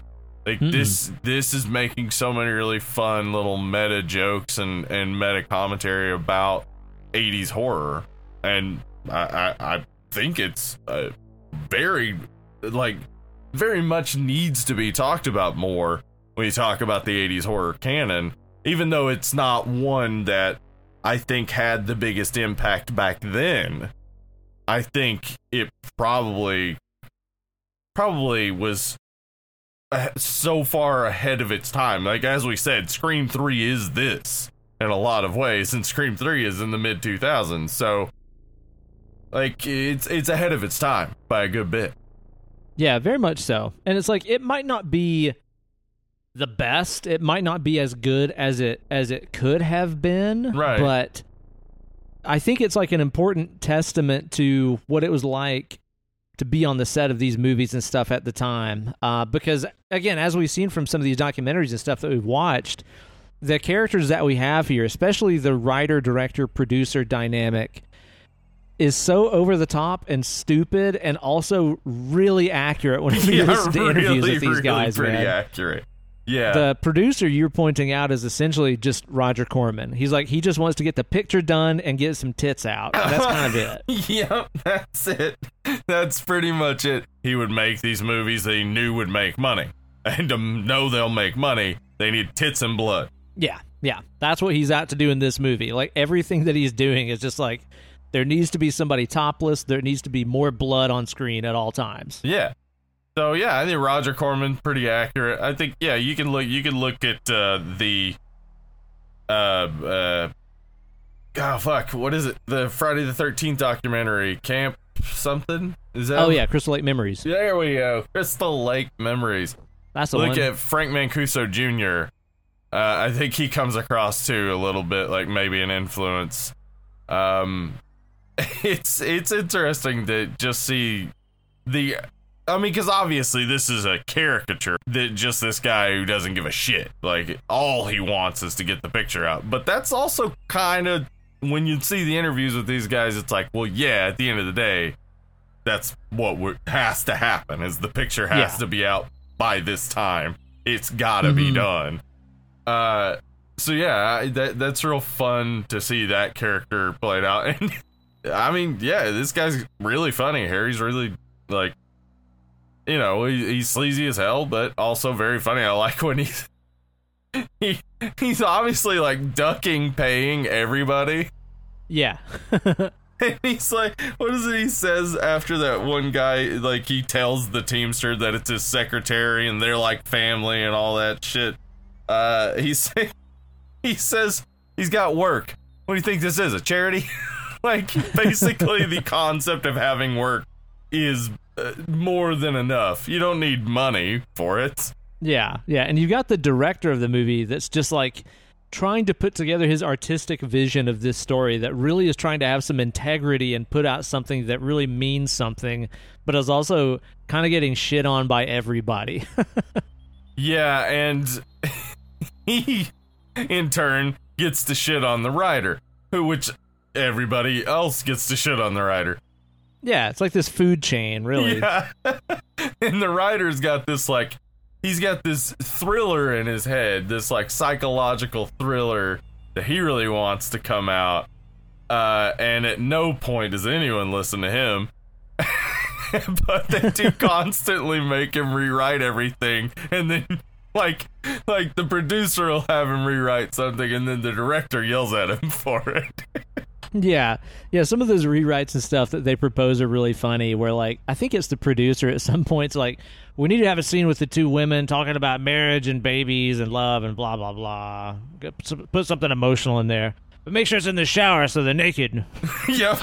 Like, the suggestions and stuff for the things that they need in this script are just so stupid. But again, also the kind of things that we know were proposed on the sets of these movies. 100%. I mean, again, Roger Corman production, go look at Slumber Party Massacre when they're having their conversation in the shower. Like, they're legit just tits to camera turns. Like, that was all that was for. The reason it's in the shower is for that. That's all they're trying to do. It's great that they captured that in this movie, that concept of just like, well, look, we know this will sell tickets. If teenagers hear their boobs in it, it'll sell tickets, it'll get rentals, we make money. I feel like the special effects guy in this, too, was definitely written very well. Like, he's kind of like this sort of, like, sarcastic, smart-ass guy that you can tell thinks that he knows more than everybody else on set. Like, there's definitely a lot of, like, Savini and other dudes in him, I think. And that's generally true. Whenever you see the interviews with the special effects guys, they do generally know more than everybody on set. Yeah, on a horror set, for sure. So many the special effects guys you've seen in interview, like Tom Savini, Screaming Mad George, yeah, like those types of guys who have big personalities and really come out. This guy just like that. Like, I love that the director's like, would you want would I want my mom to see that? And the guy's like, I don't know. What's your mom like? like that concept of like, maybe your mom likes blood and guts. I don't fucking know. I like that the guy just has this like really creative streak too. He wants to do these exploding boobs and whatnot, and it's like, why would that happen? But also, why wouldn't it? It'd be fucking cool. Why not, man? Yeah, they definitely packed some comedy and stuff into this too. Like, I'm not gonna say that I was at any point like really laughing out loud while I was watching it, but there's a lot of things that kind of stuck out in my memory. I was like, that was pretty fucking clever. That was pretty funny. You know, I mean, obviously all the stuff with Marsha Brady was really funny, but like, I love how whenever the two are having like the sex scene and stuff, and it's all romantic, and there's this crazy fucking 80s song, and there's all this like crazy lighting and stuff going on because there's these guys welding right outside of the window. It's like, it is very much a parody of an 80s sex scene. Yeah, like that was really, really funny, man. And I like to, like, I don't know, there's funny little stuff in the background, like where all the people start piling out of that like bathroom stall when they're filming in the bathroom. Yeah, you can tell they just got stoned, and it's like, two people walk out, then another person walks out, and it's like, oh, okay, then another person it's like a real slow progressing joke too, because they just keep coming. Yeah. Like, how many it's people just kind were of in the that background. bathroom stall? Yeah, it's kind of like something you'd see in like Airplane or Naked Gun or something like that, where it's not drawing attention to it, but you're like, damn, how many people were in there? There's a scene that made me laugh out loud like a lot, and it's when the director has just had it. When Harry has just thrown a bucket of blood onto a person, and the director's just like, he's pissed off at the scene and everything, and he starts giving this impassioned speech about like what needs to happen, and he's getting really passionate about it, but not really going anywhere with anything he's saying, and he just slowly backs out of the room without answering any of the questions that he was raising. Yeah. And that's it. Everybody's just standing there So- like, what? So what do we do? Yeah. Seems like he said something, but I don't know what. Yeah, he didn't say anything, just bullshit. He was so passionate about nothing. And that's like the perfect description of this like director character. Is just like he's full of passion, doesn't really know where he wants it to go or anything, but he's got a whole lot of passion about it. Yeah. Got to make it look like you're getting something done, right? Exactly. I love too, like at the very end there, where there's kind of the hostage situation, and he's like, "If you know, I'll kill the girl if you don't, whatever." And the guy's like, "Well, listen, I'm gonna go. It's Monday Night Football." Yeah. Like, what? That was a real like record scratch moment where I was like, "He's just gonna leave because he wants to go watch football." It was a solid strategy. It felt like some of the things they did had to have been things that, you know, horror fans back in the day had been like, why wouldn't you just do this in that moment? And that seemed like one of those, like, why wouldn't you just pretend like you don't care if they kill that person? See what happens. Yeah, and it's definitely poking fun at a lot of like little cliches and stuff. Like, the guy being like, "Oh, you never go down into a dark basement without a flashlight." Yeah, that she said that. She said that, and then they went down without a flashlight, and then he drops his gun. And he's like, I can't find it. And she's like, why can't you find it? Should add a flashlight. Yeah, it's very, very much like poking fun at a lot of the tropes and stuff, including like all the nudity and stuff like that you're talking about. But it actually does pack in some pretty good kills in there, I think. Yeah, I liked, well, the thing is that we don't actually see kills. We see a lot of gore, and we see the kills in the movie, but like the things that you kind of want to see, like you see the guy going towards that like fan and stuff, and it's like, oh man, like those big moments that you think you're gonna see are actually pretty minimal, surprisingly.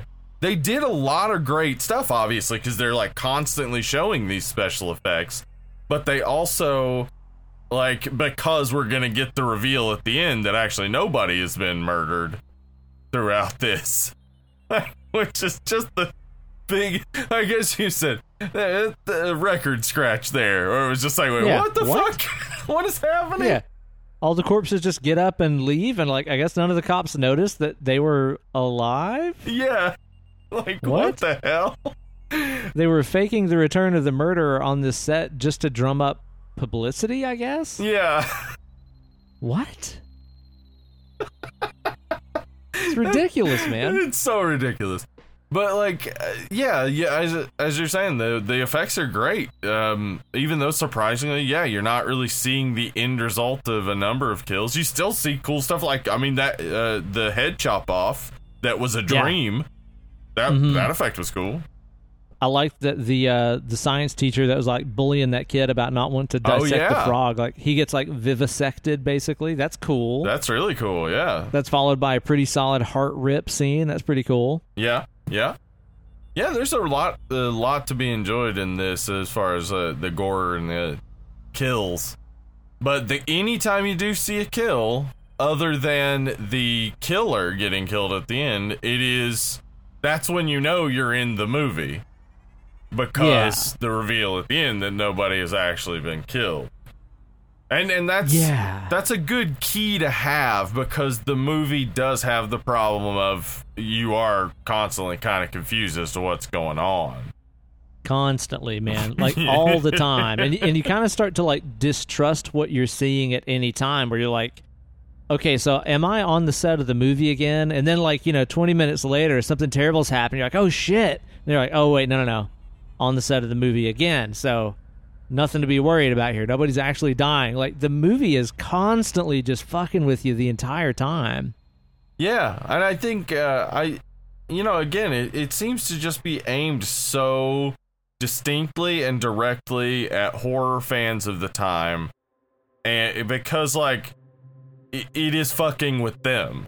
It's fucking, and it like now, because we have even more information than they had at the time. We can see this just as easily and understand it just as well. But in 1987, this was like very particularly aimed at like exactly the types of things that horror movie fans would not expect to happen, or would like kind of shift their perspective and stuff. It's seems to have a great understanding of the genre at the time. Yeah. It's very smart, the way that it's put together and the way that it is critiquing this genre while also participating in it, while also making fun of it. Yeah. Like, maybe even a little too smart, where there are just so many times in the movie where I'm just like, wait, where are we right now? Yeah. Are we in a flashback? Like, are we in a dream again? Like, what is going on, man? Like, I think it's deliberately very convoluted that way. I don't think that that's any sort of accident that it happened that way. Maybe it could have been done better. Maybe there's a way to make this a little bit more watchable and less confusing. Like if they would have had a little bit more time to simmer on this script and figure out a way to make it less confusing for the watcher, unless that was their intent all along. I don't know. Yeah. I mean, you gotta look. Because, like, as I said, this made $1.2 million on a $1 million budget, so didn't make anything. And I've never really heard people talk about this except to be like, George Clooney was in a horror movie? Right. So, it seems like it probably just didn't find that niche audience that it was looking for at the time. I'm looking at it now, and I think it just, like, kind of like Taming the T-Rex, where it's like, people need to be paying attention to this movie that came out long ago. Like, people need to be paying attention to it now, because it's perfect now. Yeah, I think you're right. What do you think about that Scooby-Doo ass ending?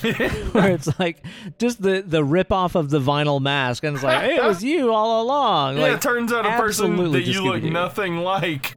Is like, that is Scooby-Doo. That's exactly what it is. Like, it is so much of like, yoink, like you are a person who looks unlike the thing that you were before, and we just accept it. And it's so silly. That guy, the guy who plays the principal, is awesome. Yeah, like he's especially going after the at reveal that he's the villain. He gets so maniacal and wild and crazy. Yeah. He's great, like at the end of the movie there for sure. Yeah, and he's talking about how Steve, our main guy, who is, by the way, George Clooney only in this for like 4 or 5 minutes. Yeah, not much. Our main guy, Brendan Hughes, Steve, apparently had gotten his high school girlfriend pregnant. His high school girlfriend went by a different name, Walker. Mm-hmm. And her dad was actually the principal. That's why she went by a different name. And the principal is the guy who was the killer. So he's obviously upset at Steve and wants to kill Steve because Steve got his high school girlfriend pregnant, and then she gave herself an abortion, I guess, and she died. And this just, it's like, that reveal was like, this just seemed like kind of perfect generic reveal for why the killer had been killing in these 80s movies. Like, you look at Betsy Palmer, the Voorhees. There you go. Yeah. Miss Voorhees. She's getting revenge for this, like, really strange, petty, like, if these teenagers hadn't been fucking, then my son wouldn't have drowned. Like, the disconnect is there, but it's also like, yeah, it doesn't matter at this point. Like, by the time you get that, you already are into the movie. So the reveal's not such a big deal. So when the reveal's so convoluted and weird, it's like, oh, yeah, okay, whatever.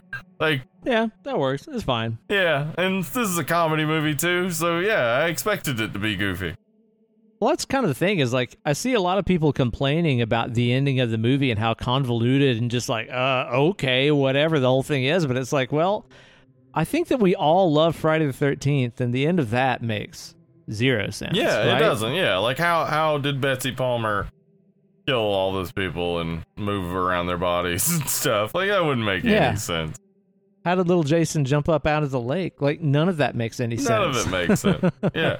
But it's totally fine. Whatever. You go with it. You got to see a lot of people get murdered and maimed and fucking dismembered. So, yeah, you got what you came to see. So it doesn't really matter that the ending doesn't make any sense. And again, I think that's just staying in tune with the genre to give it such a silly, out of nowhere, unexplainable ending. It's fine. Yeah. Yeah. I think it works because it's exactly what they're trying to do is this meta commentary about the horror genre at the time. And so, yeah, I mean, I may be generously reading this film, but I think it is just this really ahead of its time, very solid meta commentary that needs to be seen and needs to be reevaluated, I think. Yeah, I think so. I think if you're a fan of 80s slashers and stuff, especially if you love learning about the history of that entire scene, this is a movie you should definitely check out. Again, it could have been done better, I think, in a couple of different ways. But it's still enjoyable. Like, I was still watching it the whole time being like, what the fuck am I watching? Like, whereas there's so many of those other, 80s slashers where you're watching it and you're like, I know exactly what I'm watching. I already know how this is going to end. Yeah, we know what's going to happen to that person, that person, and that person. Like, yeah, this has got some surprises and twists. Yeah, so it kept me interested the entire time just because I was trying to figure out, am I in the movie now or the movie in the movie? Or, like, the weird narrative and stuff like that just kept my eyes glued to the screen for sure. And also that ridiculous ass soundtrack that is so stupid. I love like just how goofy that like synth bit is when the kills happen. It's just like, what the hell? Yeah, definitely. And that stupid ass song during that sex scene is so ridiculous. Kate and I were both just like, what the fuck is this song? This is awful. But, again, it's like that's all in line with those movies and stuff. And too, like also in line with Argento flicks and stuff too. Those have ridiculous soundtracks. Yeah, I wondered if this is influenced any by Demons. Demons does have, some meta elements to it. For sure. But, I mean, yeah, it's obvious that the people working on this had a good sense of the genre at the time, so I assume they had seen Demon. So at the end of the movie, whenever it's revealed that the writer's dad was the principal who had been doing the murders and stuff, I guess that principal really does get mowed down by the cops in real life. Right? But then he sits down at the typewriter and starts writing the movie that we're watching. Yes. So are we watching his movie? Like, are we watching his movie that was about the making of this movie that inspired him to write this movie that you're watching right now? What? I mean, I have no answers. I have zero answers because I think there's no way it was meant to be like anything other than an elaborate joke at the end, right? Where it's just like, actually, it's even more meta than that. He's actually writing the movie you just watched. So it's a movie about the making of the movie that you're watching, which included the making of a movie. Yeah. That's so ridiculous. It's also like you get that final reveal that, it's his dad and that the dad survived. But it's also like obviously setting up a sequel, which is hilarious. The concept, that a movie that's already titled as a sequel would have a sequel. It's part. I think it's part of the joke. I think it's all just part of the meta commentary about horror, and it's hilarious. Yeah, the idea of like also starting this as a sequel is kind of reminiscent of like Zombie 2, where it's like, well, there is no Zombie 1 that's related to that universe. We'll just start at Zombie 2, and that's fine. I enjoy it. Like, honestly, I do enjoy this movie. I think that it is just refreshing to watch something that I didn't know existed that was this in tune with what was going on, and also just this kind of industry specific where they had to know a lot of people watching this weren't going to get a lot of those jokes and stuff. Oh yeah, absolutely, right? I mean, you gotta like, even though horror was real popular in the early 80s, you gotta know that not everybody's reading Fangoria. Like, not everybody's getting any sort of sense of what's going on behind the scenes. They're really just watching the booby flicks. Like, yeah, it's they're not as deeply fanatical about it as everyone, involved with this probably is. Right. I think you're right, man. If you were going to slap a value numerically on how much you care for this movie, what's it going to be? I'm going to give you a choice of numbers ranging from 1 to 10. You get to pick anywhere in that range. Yeah, you give it a care value based on a number point. I mean, I'm starting to experience a little option paralysis because it's like those are good numbers, right? It's true. And actually, if we're going to get super technical, there is literally an infinite amount of numbers between 1 and 10. So this is pretty complicated. I was thinking of like, what about 6.8, 6, 6, 6, 5, 4, 3, 7, 4, 7, 8, 3, 7, 2, 2, 1, 8, 9. What about that one? The decimals can just go and go. I mean, if that's how much you like it, I'm not going to argue with you. I think a little bit more than that. I'd say that this was refreshing for me to rewatch something from the 80s that I had seen and to find out that it has a lot to it that I never even conceived, and to know that there's something more to find is like, oh, good. I'm gonna look harder. I'm gonna investigate some others that maybe I saw back in the day and just have never gone back to, because I was a kid then and my kid brain couldn't understand things. So I enjoyed this. I really liked it. I found myself laughing a good bit. I really liked the director character. Don't know why. It seemed just everything about him was like, yeah, that's pretty perfectly right. That's pretty funny. Yeah. So yeah, for me, this is, I don't know. I'd say this is like a 7.5. I mean, I've only talked glowingly about it, but I mean, it is hard to follow, and like you do have to watch it more than once, I think, to really get what's going on, and that's just because it's overly complicated, and that's part of the joke.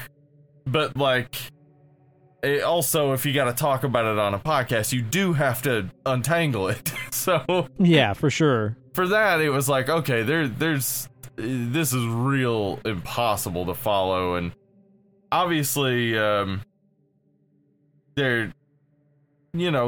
of the commentary is been picked to death at this point, so it would have been nice maybe in 1987 to have gotten it. Now to get it in 2021, it's like, yeah, no, we know that. Like, a lot of what the movie is saying, it's like, yeah, we've known that for a long time, but in 1987, it probably would have been like, oh, shit, I didn't think about that. I'm an idiot. Right. Yeah, I think you're right, man. I think for me, this is going to be, I'm going to rate it a little bit lower than you, and maybe because I only got to watch it once last night, like, maybe if I watch it again, knowing the way the narrative is all over the fucking place and deliberately fucking with you, I might even enjoy it more if I watched it again. I think on first watch, just for being a total like blindside, like this is not what I was expecting kind of experience, and also just so wonderfully self-aware in this era of, slashers and stuff, I think I'm going to give it like a 6. I think 6 sounds pretty fair to me. I'm going to say it's above average. Could have been better, I think, in a couple ways, but maybe if I watch it again, I'll adore it and appreciate it. Maybe so. Even more. So thank you so much for yet another wonderful Patreon pick episode. There really haven't been any duds. No, they've all been fun to talk about. So I'm excited to see what we get next month. Me too. How can somebody submit a movie into the Smoking Bowl? Well, they could just go on to the one of the machines, the internet machines they got out there, to patreon.com/Dead and Lovely. And guess what you do over there? You become a $5 subscriber to the Patreon, and you can submit a movie once a month into the Smoking Bowl, and then we randomly draw from that. And, maybe we get Return to Horror High. Maybe we get, I don't know, some other horror movie. Maybe we do. But, man, for $5 a month or $3 or even just $1, all they get to do is a chance to submit a chance for their movie to get drawn on here. Don't they get anything more than that? You could become a patron on any level, and you get access to our TV test pilots, where we recommend shows to each other, and maybe even just soon we'll let you guys just recommend a show to us, and we watch the first episode of it, and then we decide if we're going to continue watching that show. It's awesome. It's fun. We've talked WandaVision. We've talked Raising Hope. We talked The Boys. What's the one that we got coming out? That Raised by Wolves. Raised by Wolves, Ridley Scott's show on HBO. So head on over there. Become a patron on any level. You get that. It's awesome. That's right. Also be sure to follow us on Facebook, Instagram, and Twitter. All the usual stuff. If you search, you will find, and you will enjoy what you see. Isn't that right? At Dead Lovely Pod on Twitter and Instagram. Facebook.com/Dead and Lovely. We're all over the place. Also, we got the Friday Night Screaming Chat on Friday nights. We watch a movie on the YouTubes, or when The Last Drive-In is going on Shudder, we watch The Last Drive-In with Joe Bob Briggs, which is what we're going to be doing for the next couple months, I assume. Not sure how long season 3 is. And we chat on Discord. That's right. That's right. And next week, here on the show, we're going to be talking about something that I'm very excited to talk about, because it's been a little while since we checked in with our good buddy, that quipster, that silly slasher, Fred Krueger. What are we doing next week, that Steve? Mischievous molester. Yep. Fred Krueger. That's We're going to him. be talking about Nightmare on Elm Street, a part 5. Yes. Which one's The that? Dream The Dream Child. That's right. It's been a little while since I watched this, and it's not great. one of my favorites No. from what I recall, but at the same time, I'm just such a sucker for these movies. too. Like, I can't help it, man. I mean, it's classic. It's like horror icon shit, so of course I like it more than I should. Oh, yeah. Anytime we get a chance to talk Nightmare on Elm Street or Friday the 13th or Halloween, any of those series, I'm excited. So this will be a fun time. Definitely. So be sure to tune in to that one, rate and review the show anywhere that you can, and go out there and get yourself that vaccine poke if you want. Maybe you don't want. I do. Yeah, it's becoming available to everybody, right? All ages? I think so. Yeah, so check out the availability in your state. Maybe you can go get yourself vaccinated and get back to living that normal life again. We'll see about it. And we'll see you guys next week on Dead and Lovely. I've been Uncle Ben. I've been Hollywood Steve. You guys have been lovely. Catch y'all later.